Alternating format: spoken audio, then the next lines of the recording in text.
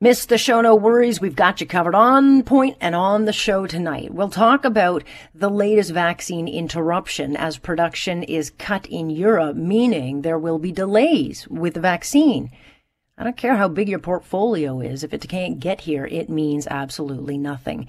We'll talk about the Pharmacists Association. They are pushing hard to become a part of the rollout of the vaccine. And why not? They can vaccinate up to 3 million people a week. So we'll talk about the challenges of the frameworks they're trying to put into their structures right now. And we'll talk about your rights of these so-called shutdown enforcement rules, because when you start to look through the rules, you realize there are not a lot of rules and there is a lot of police discretion.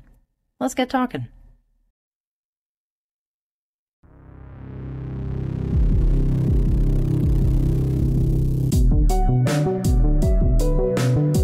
What's your point? You just don't ever get the point. Am I getting through to you? That's the point you understand. There is a point. That point where enough is enough. Here's Alex Pearson on Global News Radio. I'm listening.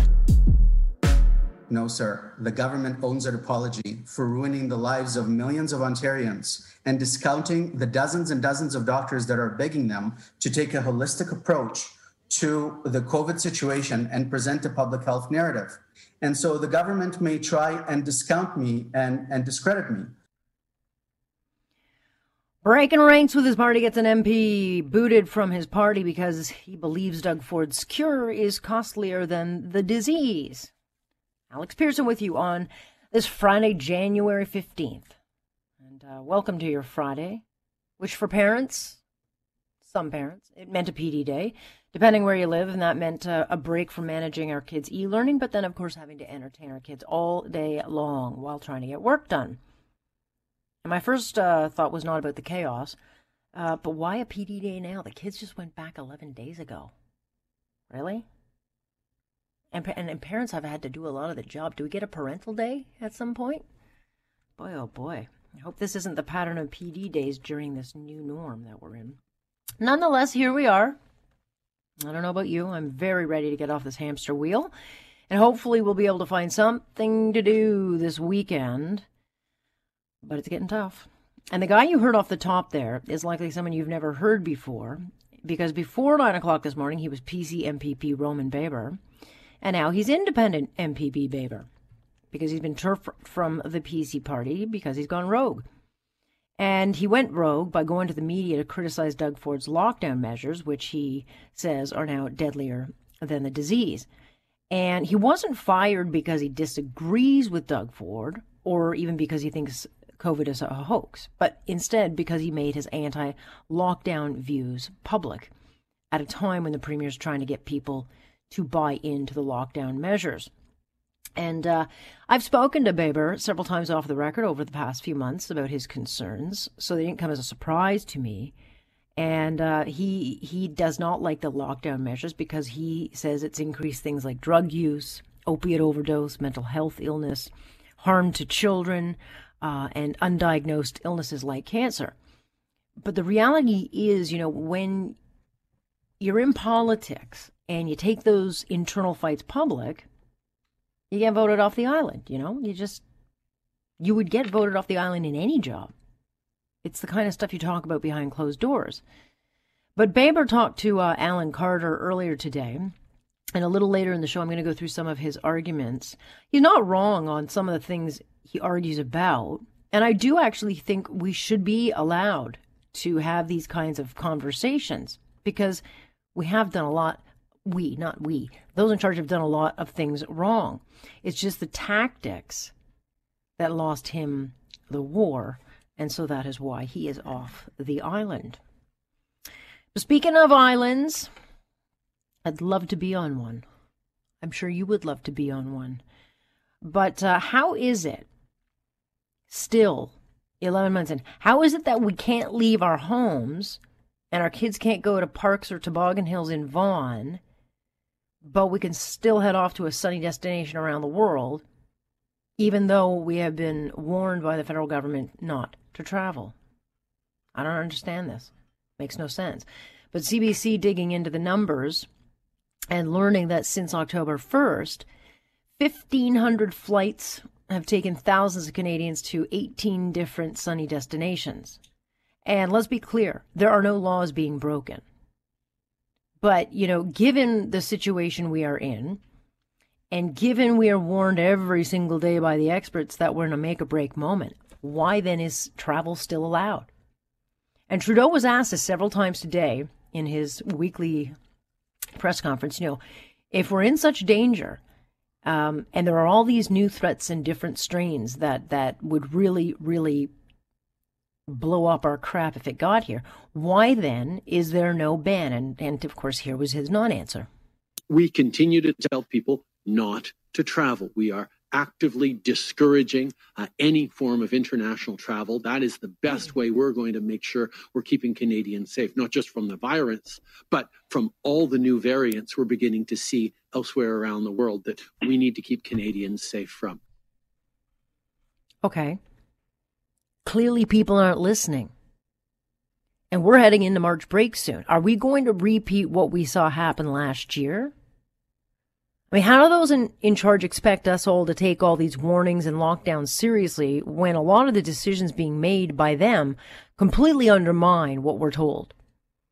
And he wouldn't give a straight answer as to why he won't ban, travel, even if just for a period of time. Like, sure, they banned travel to UK for 3 whole days?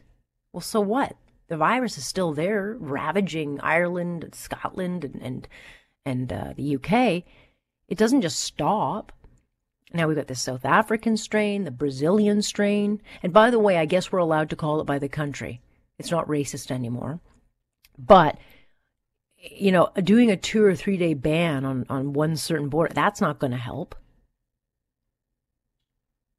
But he wouldn't give a straight answer on it. He just goes on and on and on about how all these strict precautions are in place, like strict quarantine and testing that they put in, last week. The reality is, let's all be honest, quarantining is a joke in this country, and testing was put in like days ago.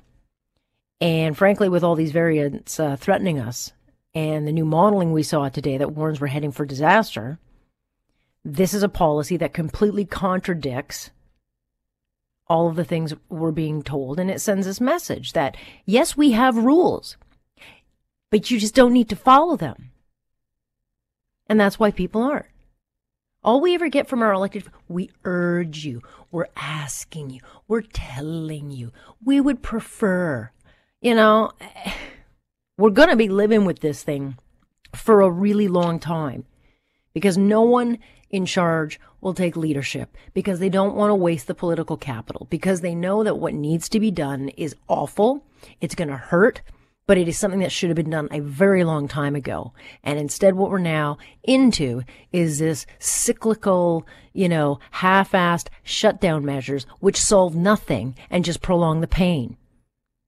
Someone should have taken leadership a long time ago and just hammered down, gotten it done, put in some very strict rules, and get rid of this thing. But we didn't, and they won't. And so we're stuck with this thing. And we're getting vaccine news today, as you've been hearing throughout the day on the news. And there's a disruption to the supply chain with Pfizer. Okay. Now we're promised by all of these experts, good old prepared Patty Haidu, don't worry, it's just that there's a really competitive market out there. I don't care. None of us care. Your job is to order the vaccines and to get them here on Canadian soil. That is the one job that the Trudeau government had to do. Upon rapid testing, border issues, their main job is getting us vaccines. And, they got them late, and on a wing and a prayer, they managed to get a few sprinklings here and there to get them in the window, which bought them some political time. But now we're starting to see that there's the threat of delays. There's the threat of production supply issues. We are up against a whole bunch of other countries that paid a premium that we refused to pay. And now they're getting their vaccines, and we're still getting peppered with a few sprinklings. So they promise, by September, we're going to get vaccinated. Well, remember, September's 9 months away. It's a really long time away. And you can brag about your big old portfolio all you want, but no one cares if that portfolio does not get here on Canadian shores. Pfizer has confirmed that Canada's deliveries would be impacted for the next 4 weeks. We will see an average reduction over this time frame of 50% of expected deliveries. There will be minimal impact next week. So our shipments of next week are minimally impacted. The most profound impact will be in the week of January 25th. The allocations will then begin to scale back up in February. Well, how is that for a fly in the ointment? But General Fortin coming out today saying delivery on vaccine is going to be delayed, but promising we're still going to get 4 million doses of Pfizer by March and another 2 million by Moderna, which is pitiful because it means by about April, we'll still only have about 3 million Canadians vaccinated. And the problem with bragging about your big portfolio is that the portfolio only matters if it arrives. And now we're getting all these big number announcements. They sound exciting, but I think what is becoming very clear is that Canadians are not going to see a lot of real movement on vaccinations in a wide scale until at least the summer. And that's, of course, contingent on if these vaccines aren't continually delayed.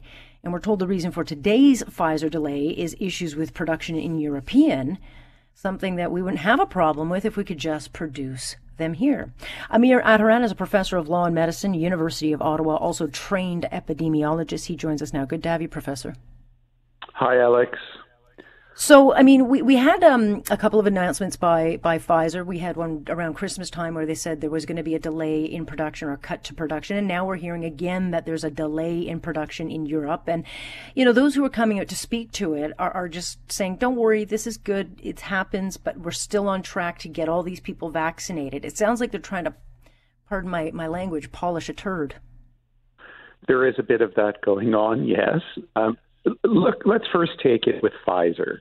They've hit snags in their production in Europe that clearly mean they can't ship as much vaccine to Canada as they would have liked. This isn't really surprising. We're talking about a completely new vaccine technology using mRNA, never been done before in the world. We're talking about a new manufacturing process. We're talking about perfecting and optimizing that under the greatest of pressure. Pfizer is one of the most talented pharmaceutical manufacturers in the world, and even they are having problems with this. Not unusual, but there is an element of Canada counting its chickens before they hatch, knowing that this is a very difficult, indeed unprecedented thing Pfizer is doing, and even more so Moderna, because Moderna has never manufactured any vaccine of any kind until right now.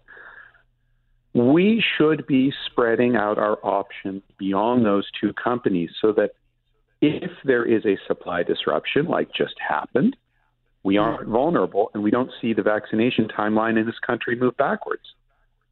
Right, but that would mean that, you know, Health Canada's got to move very quickly, which they're not used to doing, and approve AstraZeneca, which is, as you well know, being used in other countries already, but it still hasn't been approved by Health Canada. So if we had that third option on the table, we could turn to that. And that's exactly what I think is the right solution, Alex. Get a third option, because today it's Pfizer that's having manufacturing problems. Tomorrow it could well be Moderna, and then where are you? Mm-hmm. You don't want to bet the fate of Canada on two companies which are, for the very first time in human history, making a new vaccine with a new technology and a new manufacturing process that nobody has ever done before. That's just too risky. Other countries have come around to the point of view they need to begin using the AstraZeneca vaccine now, the Johnson & Johnson one, hopefully soon. Canada is not. So the AstraZeneca vaccine, it's a very good product. It's been approved in Britain in December. It's going to be almost certainly approved in the European Union this month. And Health Canada has not announced any timeline, none at all, for when they will get around to assessing and approving it. Right. And Patty Hajdu was asked about this and the delays and kind of just pushed it off saying, look, it's a very competitive market. But, you know, we had a chance to pay a premium and we did not. Israel did. And we're seeing the success of what that is. But, you know, we get all these big announcements and I think it gets very confusing for Canadians. I mean, yesterday there was an announcement that we're getting 20 million more Pfizer doses. And then on Sunday on a political show, Anita Anand said we were getting 30 to 38 million doses of vaccines. These all sound great. And I think it shows Canadians that we're in this and we're going to be fine. But to me, it's political and it's misleading, because until we have them in this country and they're actually being put into people's arms, we don't have anything right now. Well, this is it. I mean, on Sunday, just a few days ago, Anita Anand tells Canadians that there will be 30 to 38 million doses arriving in the second quarter. That's April, May, and June. Mm-hmm. And then yesterday, Major General Fortin comes out and says, no, actually, it's 20 million doses in April, May, and June. Well, which is it? It's either 20 million, as he says, or it's 30 to 38 million, as she says. What it looks like is magically between Sunday and yesterday, something in the range of 10 to 18 million doses just disappeared. And the government hasn't explained why. Is it because actually there are supply shortages they're not telling us about? Is it because actually Anita Anand was making it up? Either way, it's not good, but we deserve the truth on this. Yeah, but there is politics at play, because, you know, the Liberals can't seem to be failing on this because they'll lose a lot of political capital. But we're also starting to hear conversations about cutting doses. And so I think Quebec is looking at stretching out doses between first and second shot by up to 60 to 90 days. That's not what is on the instruction bottle that Pfizer or even Moderna sends out. They say 21 days. So what is the concern there if we're now... we have to hold back a second dose, okay. But now we have some provinces saying, no, let's just get it into people's arms as fast as possible. But we can't guarantee that second dose will go in when the manufacturer tells us it has to. And that, to me, is extremely worrisome about Quebec's approach. They really do put the second dose for 90 days or something like that. We have no scientific evidence that works.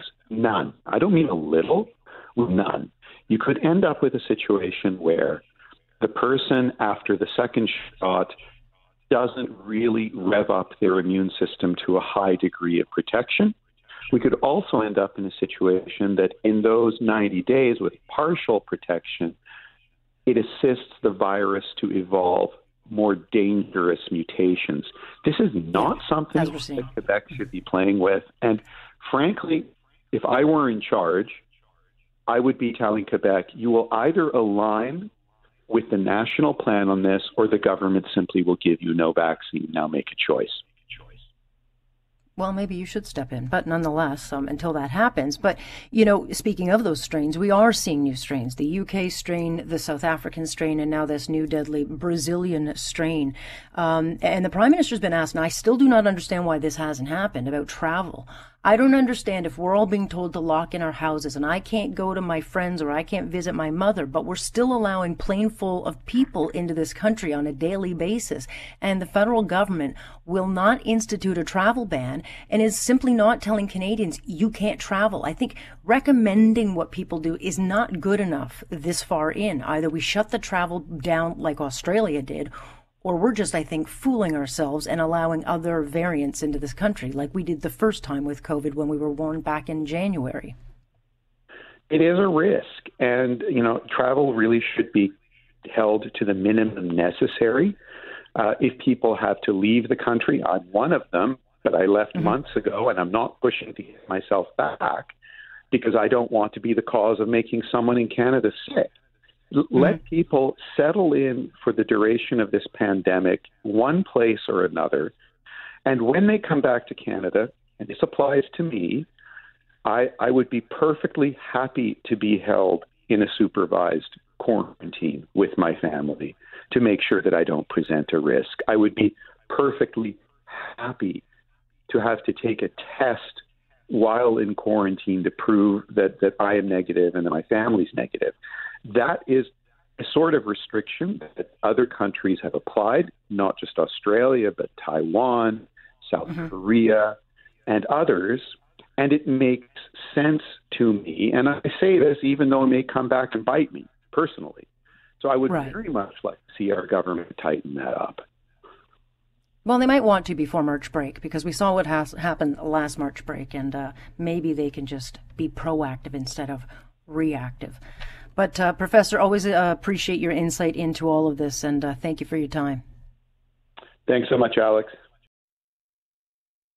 Alrighty, so once we actually get supply of the vaccine, the challenge is, of course, getting it into people's arms. And right now, the plan at play is to have the military lead the charge, setting up some, vaccine clinics and making sure the product gets to where it needs to go. But so far, as you know, we've only vaccinated 1% of the population.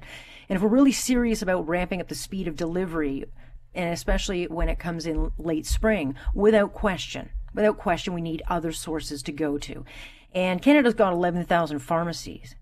And of course they should be a big part of the delivery plan because they can deliver up to 3 million doses weekly. And we have been using pharmacies for an awfully long time to administer the flu shot. Justin Bates is CEO of Pharmacists Association. He joins us now. Good to have you. My pleasure.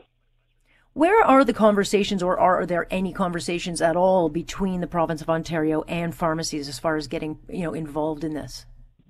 We've been collaborating and having discussions with the ministry and various other officials within government, including the provincial COVID vaccine task force, for several months now to leverage the accessibility and convenience of pharmacies in Ontario. We have over 4,600 healthcare hubs, pharmacies that give us a massive footprint. And we know this is going to be a group effort. We need everybody maximizing the capabilities and capacity, including primary care physicians, public health units. But at pharmacy, we have been increasing in terms of demand, patients coming in for flu shots, and we expect that only to continue for the COVID vaccine. And we saw, just using the flu shot as an example of just the crush of demand and how, difficult it is to navigate. The vaccine is even bigger because even more people are going to want the vaccine and to get it as fast as possible. And you have to have a real system in place, especially with these 2-shot doses, because you have to have 21 days set apart. But the flu shot this time around proved that the pharmacies very much can do it. When would the pharmacies then be brought in? Is it one of these things where in a few months you guys would come in, or are they actively trying to get a plan in place now? The plan is in progress. In fact, pharmacies have been announced to be taking part in the vaccination program in phase 2. So we're in phase 1 right now, where the priority populations in long-term care facilities, both staff, personnel, and residents, are being vaccinated with what supply we have today, as well as hospitals and essential healthcare workers in those institutions. Phase 2. Okay, so let me stop you there, because I didn't know pharmacies were involved in stage 1. And so what pharmacies and how are they doing it given the sensitivity of the material you guys are working with? Yeah, it's a great question. So pharmacists are involved in those settings under medical directives and have received priority access due to the exposure risk to COVID to receive the vaccine. So in the 20-plus clinics that are running out of hospitals, some have hospital pharmacists involved. In terms of the community rollout, that won't happen until phase 2, and that's likely to be March, April timeframe, where there'll be further prioritization of the population, looking at age bands, essential workers, including healthcare providers, those that are working in grocery and in our food supply chain, as well as marginalized vulnerable populations. And in phase 3, which we would also be involved in, would be a much broader rollout to the community, where the general population would have access. Now, all of this is dependent, of course, on availability of supply. We heard today that the Pfizer vaccine is having some production issues, so those timelines certainly could be pushed out if we don't have enough of the doses. And I would think, so the pharmacists you cite, in the hospital settings, they can do it because they've got the proper refrigeration and obviously the sensitive material. They're able to keep it there and have people come in. But certainly when we get into the bigger rollouts with other vaccines, whether it's AstraZeneca, I think Moderna doesn't need the same kind of handling as Pfizer, then you can get more of it into the pharmacies. But are pharmacies at this point now having to, put in an infrastructure to get, prepared for these vaccines? Yes, I think there's two things that are happening. We're building on the infrastructure we already have in place to manage both the demand and the supply. We witnessed that through the flu season, which had a 500% increase in demand this year from the same point last year. So we know we can do more, and you referenced 3 million per week across the country is our capacity, and that'll depend on supply availability. In terms of the parameters and requirements of the vaccine itself, There will be more of the Pfizer vaccine available, certainly into the summer, based on the orders that have been placed by the federal government. And that means some complications and certainly complexity. The Pfizer vaccine can be stored at 2 to 8 degrees, which is a fridge, and all pharmacies have these fridges for up to 5 days upon delivery. So that gives you a limited window to book appointments and to manage that shelf life of 5 days. If you have a freezer up to minus 20 degrees, it will store for 30 days, and up to minus 70 degrees would allow it for up to 6 months. So there's about 15% of the pharmacies in Ontario have these deep freezers. The rest will either purchase them, government can supply them, or we would be able to do just-in-time delivery through pharmacy wholesalers and be able to go through that supply on a 5-day cycle. And so what is the biggest challenge then? Because it was, I mean, there were challenges with the flu shot. Not there wouldn't be in any other year, I don't think, but because it was COVID and everyone was told to go out there, it could be really difficult to actually get one. I ended up getting one, but it did take a couple of months of waiting. The vaccine's a whole different beast. And does that mean bulking up staff? Will you bring in specific extra kind of frontline workers in the pharmacy? Because at the same time, the pharmacies also have to fill prescriptions and do their daily business. It's a great question and how we're going to manage this from a resource standpoint. And one of the, I think, good things that happened this week is that the government put in an exemption to the Regulated Health Professions Act that will enable pharmacists and pharmacy technicians and pharmacy interns, students who have just graduated, to be able to administer the vaccine. So that'll add labor resources. And certainly we're ramping up to be able to manage this. And I think the province is contemplating a central system for a vaccine registry. And that's where we will input data of who got the vaccine and when. But it also will have a scheduler to it. So it'll be a centralized system where patients could go in and healthcare providers to book appointments. And that'll avoid the chaos of people lining up and also keep people safe. But you're right, this is unprecedented. We saw roughly about 5 million Ontarians get vaccinated for the flu shot this year alone. And I think it's going to be interesting. Is that an anomaly because of we're in a pandemic and people are more aware of the value and importance of getting a flu shot? But in this case, we know the demand will likely be anywhere from 10 to 12 million Ontarians, which is why we're going to need all pharmacies ramping up. But we have expertise in this area, and building on the success of the flu program, which really the only rate limiting step this year was supply. We could have done more than the 1.6 million that we did through pharmacies, but there just wasn't enough supply. So supply is the critical piece here. We're ready to turn on overnight and can start ramping up. Yeah. And just quickly, Justin, before I let you go, when do you expect that we'll see people going into pharmacies quite regularly getting vaccinated? Will that be April or would it be sooner? Yeah, so one of the things we're expecting is to have pharmacists and other community healthcare providers vaccinated themselves in the March to April timeframe. And then you're going to see an onboarding process, probably slowly ramping up as supply becomes available in the hotspot regions. And then eventually into late spring, the summer, I would expect the majority of pharmacies would be offering the vaccine to the population. Fair to say that this is the most challenging thing that pharmacies have been, faced?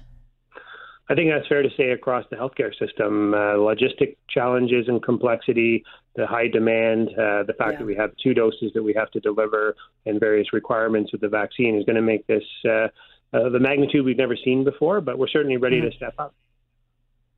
Step up you will, and I thank you for stepping up tonight and explaining it all to us. Thank you. My pleasure. Thank you. Justin Bates is the CEO of the Pharmacists Association. And look, frankly, this is a no-brainer. Pharmacists, and I go to them all the time. You can ask them questions. You don't always have to go to the doctor. They actually can. And I think after the pandemic, we're going to see pharmacists are and should be doing a lot more with the small diagnoses and things like that than we are using them for. It just eases up burdens on the healthcare system. So. Alrighty, so how is a stay-at-home order actually on order at all if a lot of it can't be enforced? We're now into day 2 of the latest shutdown, but when you actually start to read through what kind of authority the police will have to keep us locked down, you start to realize that there are a whole lot of loopholes that severely limit the powers cops have. And then on the flip side, it's like, well, use your discretion. Here's what I know now. You can't actually be stopped randomly to see if you're complying. They certainly can't come into your home if Tilly Tattletale calls to complain. And when you start to go through what can actually be enforced, it's not much. Ryan O'Connor is a Toronto-based civil litigation partner with Zayuna Law Firm. Did I say that right? You did, yes. I got the pronunciation right. Good to have you, Ryan. Good to be here, Alex. So, I'm looking through this and I'm reading it, and it looks like there's a whole bunch of rules, but then the whole lot of fine print and buts. Well, what I've been calling it is a 24/7 curfew with 29 caveats. And you're right, there are 29 buts. Buts from animal care, so taking your dog, your cat to the veterinary clinic. It's totally reasonable. There's an exception quite appropriately for persons who are homeless. There's an exception for persons who have to go to work to a business that's still open. So that could be a manufacturing company. It could be an office where you can only do work within that office as opposed to at home to get medication or to go get groceries or food. So there are 29 exceptions. They're very broad. And it seems to me that the only real target of the stay-at-home order is if you're in a car and not actually going anywhere. So you're on a Sunday drive with no destination. That seems to be really the only thing that's proscribed by these series of exceptions. And as I understood, even if they pull you over, you don't have to tell them where you're going. You could just be saying, I'm going for a drive. Sure. The Ministry of the Solicitor General's office has given guidance to chiefs of police and police forces that they're not to pull someone over strictly to determine if that person is potentially violating the stay-at-home order. But that doesn't prevent police from pulling you over for any myriad other reasons, broken taillight, potentially you're exceeding the speed limit, et cetera. So certainly they can still pull you over for all of those other circumstances. And then who knows what the police will do with respect to asking you why you're out on the road in the first place. Right. But when it starts to get into the silliness and where people, start to get into trouble is, where towards the end of it, there's fine print that basically says, and I think most units will do this, is use your best discretion. And I think that's where we get into trouble. And there was a story yesterday where an Ontario mother's been charged for dropping her kids off at their grandparents' house so that she could go grocery shopping and do the work that she needs to get done. And then Tilly Tattletale, called the police. The police show up, and before you know it, grandma and mom are ticketed for basically doing what they're allowed to do, which is, they've got bubbled houses, so they're dropping the kids off. But that's what discretion led to. Well, and that was before the stay-at-home order. But the problem is the confusing guidance from public health officials throughout the province as to whether or not you should even be mixing with other households. Like you just mentioned, Alex, those two households were bubbling. Mother had to go grocery shopping. And remember, the kids are in virtual learning right now, so they need to be supervised by a guardian or adult. The grandparents were helping in that circumstance with virtual learning while the mom ran necessary errands. But now under the lockdown regulations, this is even before the new lockdown regulation, even before the stay-at-home order was imposed on Wednesday, you can't bubble with other households anymore, even though that was permissible months ago, because that would constitute an illegal gathering. And so the police in Norfolk County, when they had the opportunity to potentially exercise discretion, they elected not to do so. And that's the problem with the with the guidance from the government. Yes, they're telling chiefs of police, well, you shouldn't be pulling over persons just to determine if they're breached the order. Use your discretion. But you cannot expect that when there's a new law that police are just learning about on Wednesday, that they're going to be able to ensure that discretion is applied properly with the guidance that has been set up by the government and in compliance with the Charter of Rights. Right. And then there's the issue of judgment. And some have good judgment and some clearly don't have good judgment. But, we just learned that the city of Vaughan is announcing that outdoor skating rinks, toboggan hills, and dog parks now will be closed effective immediately. Now, parents are going to be, and not to mention dog owners, but parents now, a week and a half into e-learning and now today's a PE day, desperate to get kids outdoors, which we have to because exercise is essential, fresh air is essential, and what else are we supposed to do but go outside? But here's a prime example where parents are going to want to go to the park, which should be reasonable, and won't be able to because that's now going to be flooded probably with bylaw officers looking to ticket tobogganers and park goers. What's interesting about the Vaughan example that you just described is that Tobogganing is specifically permitted under the lockdown regulation that's been in effect province-wide since December 26th. So you can use the toboggan hill, provided you're abiding by all the other public health rules, such as social distancing, et cetera, and any municipal bylaws that might specifically apply. But now that the toboggan hill in Vaughan, they've just described as closed, it's legal for the parents and the kids under the stay-at-home order to be walking down the sidewalk. In fact, walking is a specific exception because it constitutes exercise under the stay-at-home order. But if they were going to go to use the toboggan hill that's now closed, that's an outdoor recreational activity that is no longer permitted. And therefore, it would be prohibited for that family to walk to the closed toboggan hill, maybe use it, under the radar, because that's an outdoor recreational amenity that's closed. So while it would be legal if they didn't intend to go to that toboggan hill and were walking around with sleds but not actually going there, that's permissible. But if they intended to go there, then that family may be in breach of the stay-at-home order. And it demonstrates just how absurd some of these exceptions can be when they're actually applied in real life. Well, especially when, we still allow for people to try, fly in and out of the, the country where they can go off to the Bahamas or go wherever they want. They can come back in, but you can't go across the street to take your dog for a whiz at the dog park. That to me is where, it undermines what we're supposed to be doing right now. The rules are all over the place. What we should have rules for, we don't. And what we do have rules for, it's all upside down and backwards. And I think that's why people are not just confused, but are just throwing their hands up and just saying, to hell with it.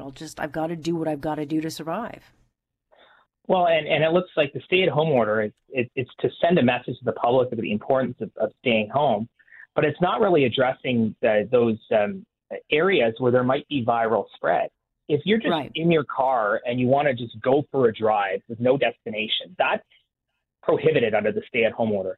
If you're in the car alone, you have absolutely no means by which you can engage in viral spread. You are not a risk to the public if, God forbid, you have COVID. And you're not going to contract it because you're not seeing anyone.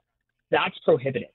But there are large manufacturing facilities, and I'm not suggesting at all that we should be restricting them. There should be public health guidelines implemented, but the economy needs to continue, and individuals have jobs to go to, providing necessary goods and services. But there have been outbreaks in large industrial settings, and those places are still open. It's much more likely to have an outbreak where you have to interact with others. So, there are travel-related cases, for example, and travel's not banned. And in fact, there's an exception under the stay-at-home order that you can travel to the airport and go to a high case count jurisdiction and then come back and quarantine. So it's targeting the person who's alone in the car, just wanting to get out of the house. It's cold, maybe they don't want to walk. That person's being targeted when there are other instances in the community where viral spread might be much more common, and those are still permitted. So it just becomes absurd. At some point, you lose public buy-in for public health measures when they don't make sense. Right, and I know that you've been very vocal about this, even offering up your services free for those who get caught.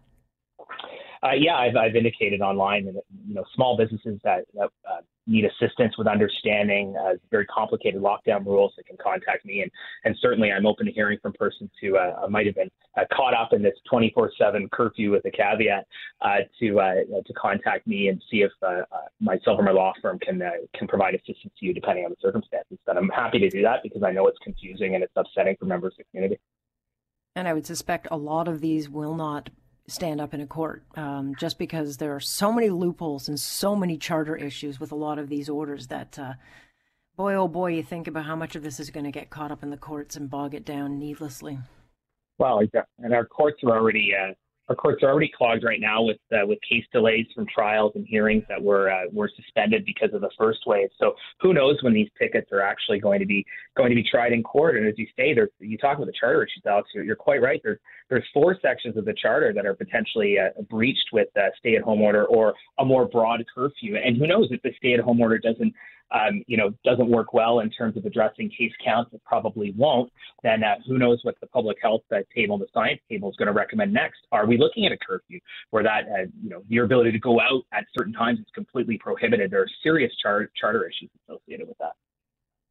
Stay tuned. We're only on day 2. Ryan, thank you for joining us and clearing up the unclearable. It's good to be with you, Alex. Thank you for having me. Ryan O'Connor, and if you need some advice and you get caught, it is Zayuna Law Firm, and his name is Ryan O'Connor. He'll do it free of charge. Of course, you can listen to us live Monday through Friday, starting 6:30 sharp here on Point. I'm Alex Pearson. This is Global News Radio.